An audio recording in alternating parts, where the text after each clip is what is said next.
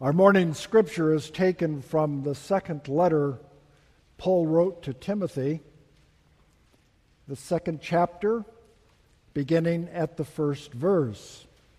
You will find it printed in your order of worship, and I invite you to read along with me as we share 2 Timothy chapter 2, verses 1 through 13. Listen for God's word. You then, my child, be strong in the grace that is in Christ Jesus. And what you have heard from me through many witnesses, entrust to faithful people who will be able to teach others as well. Share in suffering like a good soldier of Christ Jesus. No one serving in the army gets entangled in everyday affairs. The soldier's aim is to please please the enlisted officer. And in the case of an athlete, no one is crowned without competing according to the rules. It is the farmer who does the work who ought to have the first share of the crops. Think over what I say, for the Lord will give you understanding in all things. Remember Jesus Christ, raised from the dead, a descendant of David. That is my gospel, for which I suffer hardship, even to the point of being chained like a criminal. But the word of God is not chained. Therefore, I endure everything for the sake of the elect, so that they may also obtain the salvation that is in Christ Jesus with eternal glory. The saying is sure: if we died with him, we will also live with him. If we endure, we will also reign with him. If we deny him, he will also deny us. If we are faithful, he remains faithful, for he cannot deny himself. This is the word of the Lord.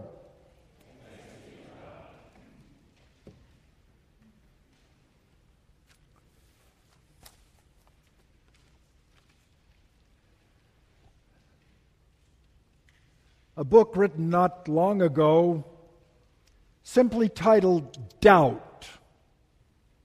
Jennifer Michael Hecht writes to give effective arguments against God's existence. She writes, throughout the centuries, non-believers, no less than believers, have always had their doubts about God. One of the ancients that she cites in her book was to have said, if oxen and horses had hands, horses would draw their gods like horses, and oxen would draw their God like oxen. She also speaks of Sigmund Freud as an apostle of doubt, who felt that the moral effects of religion were less than wholesome. She quotes him, for those who are able to whistle in the dark, it might be better to put religion to bed. Philip Yancey, in his book simply titled Rumors, writes, no society in history has attempted to live without a belief in the sacred, not until the modern West. And therefore, we now live in a state of confusion about the big questions that have always engaged the human race. Questions of meaning, purpose, morality. Eliminating the sacred changes the story of our lives. And so we must now learn to live in an alien world that is as deaf to our music and indifferent to our hopes as it is to our suffering. Eliminating the sacred, Yancey says, we exist alone in an unfailing, immense universe out of which we emerged only by chance. Again, Yancey says, dethroning God, we still find it impossible to leave the sanctuary empty. And so we put man in God's place, which has had a paradoxical effect, not of elevating human nature, but of demeaning it to the depths of cruelty, depravity, and stupidity unparalleled in human history. What once we called tolerance, what once we called idolatry, we now call tolerance. We've swallowed the sweet poison, substituting lesser gods for the God of the Old and New Testament. The new science of evolutionary psychology has arisen to assert that we simply act on our DNA, heralding this insight as the most important advance since Darwin. All of that from Philip Yancey's book simply titled Rumors. Listen to what Darwin wrote of himself. Up to the age of 30 or beyond it, poetry of many kinds gave me great pleasure. And even as a schoolboy, I took intense delight in Shakespeare, forming pictures and music gave me great delight. But now, for many years, I cannot endure to read a line of poetry. I have tried to read Shakespeare and find it so intolerably dull, it nauseates me. I've also lost any taste for music, for pictures. I retain some taste for fine scenery, but it does not cause me the exquisite delight which it formerly did. The loss of these tastes is a loss of happiness. My mind seems to become a kind of machine for grinding general laws out of a large collection of facts. Isn't that a sad commentary on the supposed advancements of humankind? That's one worldview. Dostoevsky wrote in his novel, The Possessed, the one essential condition of human existence is that man should always be able to bow down before something infinitely great. He goes on to say, if men are deprived of the infinite, they will not go on living and die in despair. The infinite and the eternal are as essential for man as this little planet is essential on which we dwell. Simone Weil adds, one has only the choice between God and idolatry. There is no other possibility, for the faculty of worship is in us, ingrained in us, inbreathed in us, and it is either directed somewhere into the world or into another. John Muir, the founder of the Sierra Club, had a well-developed theology of nature, hiking through the Cumberland forests of the southeastern United States, he wrote, "Oh, these wonderful gardens of my Father. What perfection, what divinity is in their architecture. What simplicity and mysterious complexity of detail. Who shall read the teachings of these sylvan page and the glad brotherhood of rills that sing in the valley, and be happy creatures that dwell in them under the leader, tender keeping of a Father's care? Now we who call God Father, Sustainer, Lover of our lives, share John Muir's view of life. We hear an organ play, and the heavens open to us.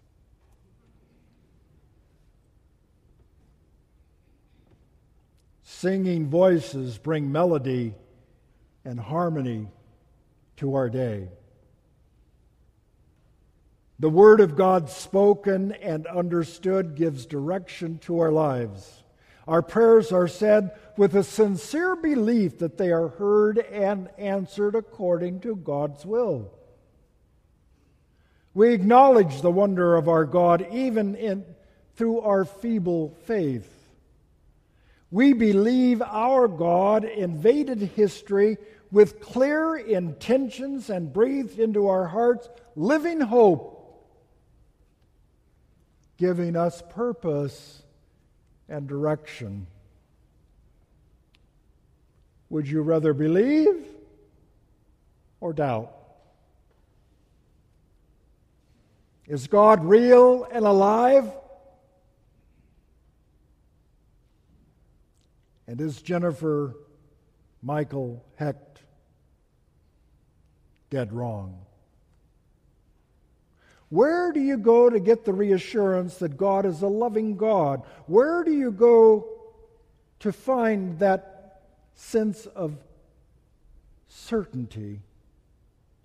You and I had better not come to God merely from some warm feelings, some emotional warm fuzzies that can lead to introspection and fanatical abuse.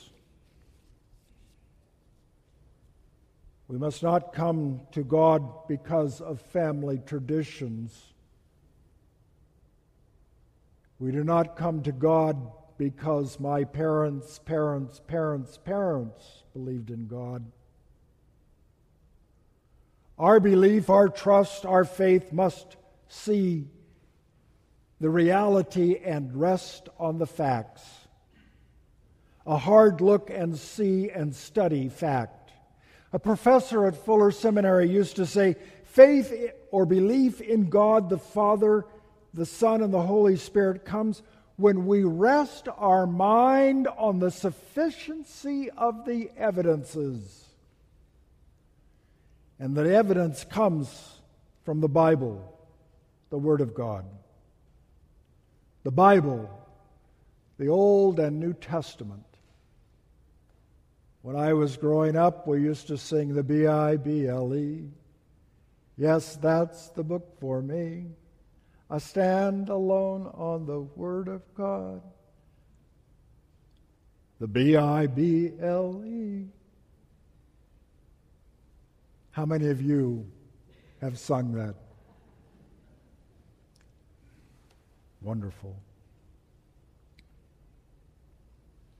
The Bible, the Old and New Testament, give revelation and assurance of God's presence in our lives. 66 books put together over a period of 1,600 years, 60 generations, 40-plus authors taken from every walk of life, with hardly a theologian in the bunch. Moses, a politician, raised in the courts of the Pharaoh. Amos, a herdsman. Deborah, a prophetess. Esther, a queen. David, a shepherd queen. Joshua, a military officer. Matthew, a CPA. Simon Peter, a fisherman. Lydia, a successful salesperson. Priscilla and Aquila, a happily married couple. Paul, a rabbi. Timothy, a young convert. The Bible was written in dungeons and prisons and synagogues and on the hillside of Galilee, written in different times, in times of peace, in times of war, written in different moods, in times of sorrow, and at other times, its stories penned at the height of joy and admiration of a living God. The Psalms celebrated the world in the expression of a person, a masterpiece worthy of praise.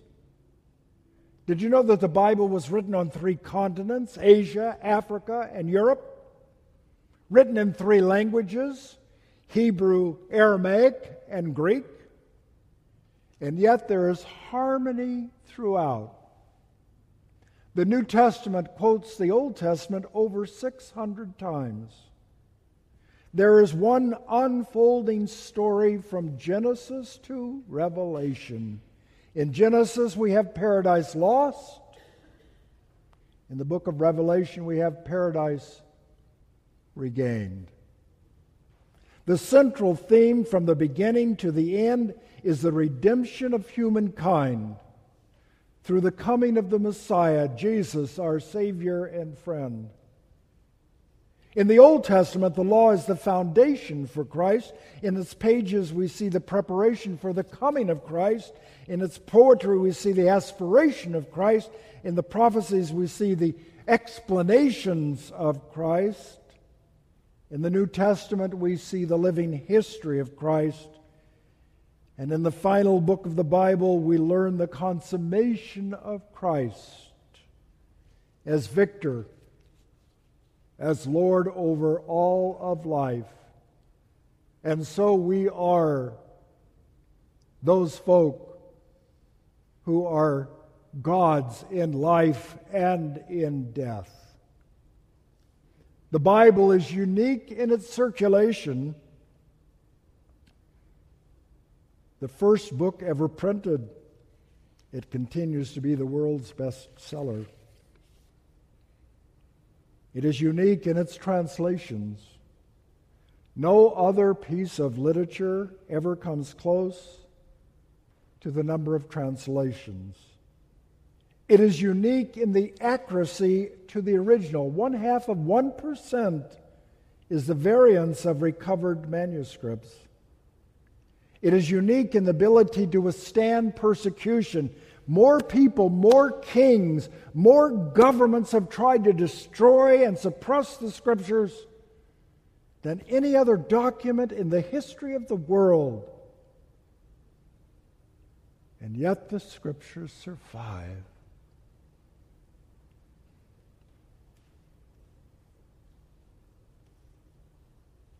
It is unique in its influence on other literature. More books have been written concerning the Bible than any other subject. Jesus did not just appear as some wisp of wonder, but rather he shared his life and ministry based in the Scriptures.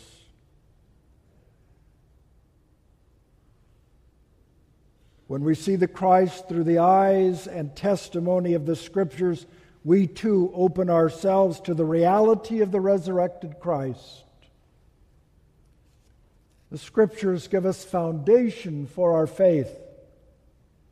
In this lunatic world, with its apparent random and accidental happenings, Jesus comes through as the living Word of God to make sense of our lives. He has convinced us not only by meeting us on the road, on our journey, but in telling his life story. You and I come to Christ through the Word of God, the Holy Bible. God's love letter from Homebase. Beware of those who come selling of some out-of-body or purely mystical Savior. Our faith is not founded on such feeble moorings, but on the living God, on the living Word of God, telling the story of our Savior. Aldous Huxley wrote, "Of all the worn, smudged, dog-eared words in our vocabulary, love is surely the grubbiest, smelliest, slimiest. Bawled from a million pulpits, crooned through hundreds of millions of speakers, it has become an outrage to good taste and decent feelings, an obscenity which one hesitates to pronounce. And yet it is pronounced. For after all, love is the last word. For God so loved." We are invited this morning to share in Holy Communion. We're invited to this wonderful table of grace. We are invited and encouraged to share in the broken body and the shed blood of Christ. Love is here, and our Bible assures us of that. Let us pray. Gracious, loving God, how we hunger for the reality of your word. So often we find other things to read and to study and to meditate on, and yet the Word of God calls us back as a love letter from Homebase. Give us opportunity this week, this month, this year, to begin again for the first time, as if for the first time, reading of the Scriptures.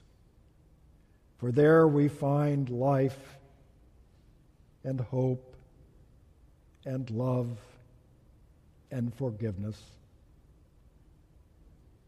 through the broken body and the shed blood of Christ our Lord. Amen.